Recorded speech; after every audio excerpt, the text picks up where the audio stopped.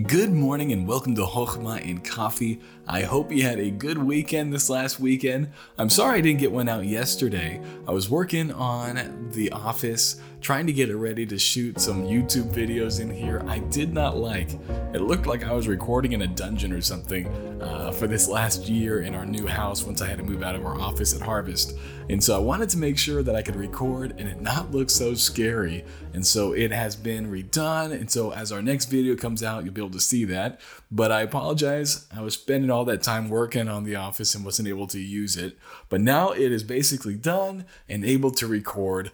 But today we are continuing through Psalm 119. And it has been so good. And if you've enjoyed it, I encourage you, if you could, just go down and leave an honest review wherever you're listening to this. It does help us out, help us get discovered by others who might be blessed by these daily Bible studies. But here we go. We're going to jump into our next section, which is from Hey. That's the Hebrew letter that we're looking at, these 8 verses that are all beginning with that Hebrew letter.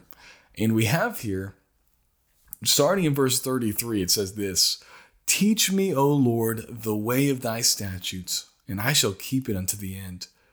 Give me understanding, and I shall keep thy law. Yea, I shall observe it with my whole heart. Make me to go in the path of thy commandments, for therein do I delight. Incline my heart unto thy testimonies, and not to covetousness. Turn away mine eyes from beholding vanity, and quicken thou me in thy way. Establish thy word unto thy servant, who is devoted to thy fear. Turn away my reproach, which I fear, for thy judgments are good. Behold, I have longed after thy precepts. Quicken me in thy righteousness."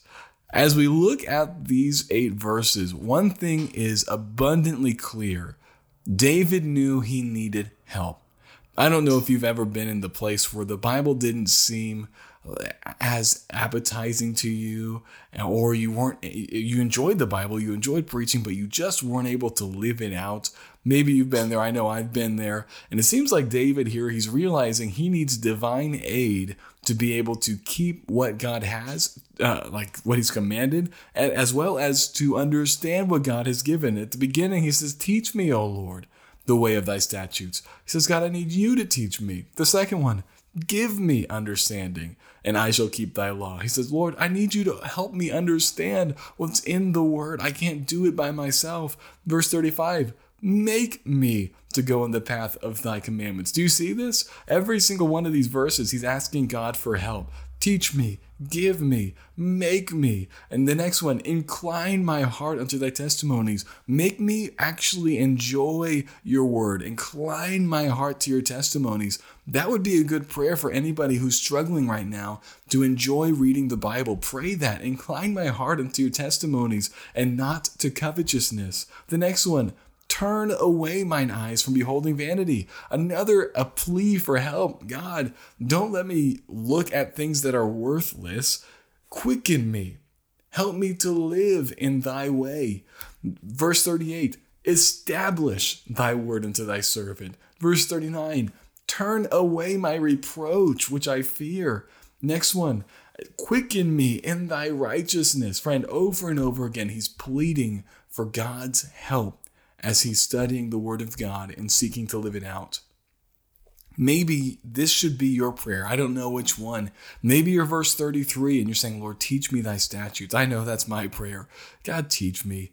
I need to know. It's easy for us to get proud and think, "I already know so much about the Bible. I don't need any more." But friend, it doesn't matter how long you've been alive, how many college courses you've taken. We all need God to continue to teach us.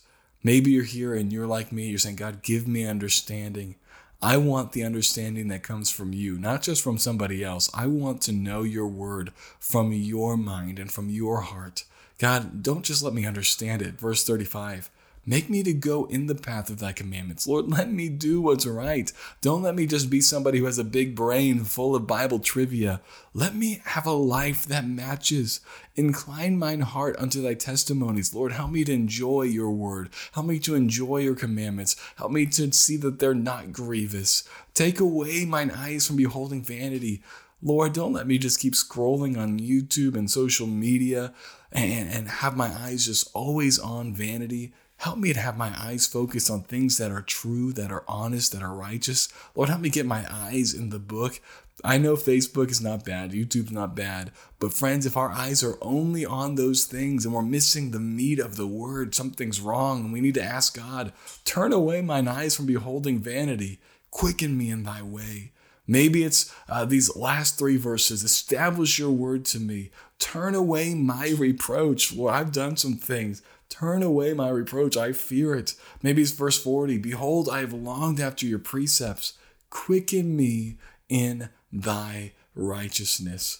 Now, this reproach, I said, I've done some things, but as I'm looking at it, I believe he's probably looking back at the 8 verses before about those people who lied against him and who were shaming him.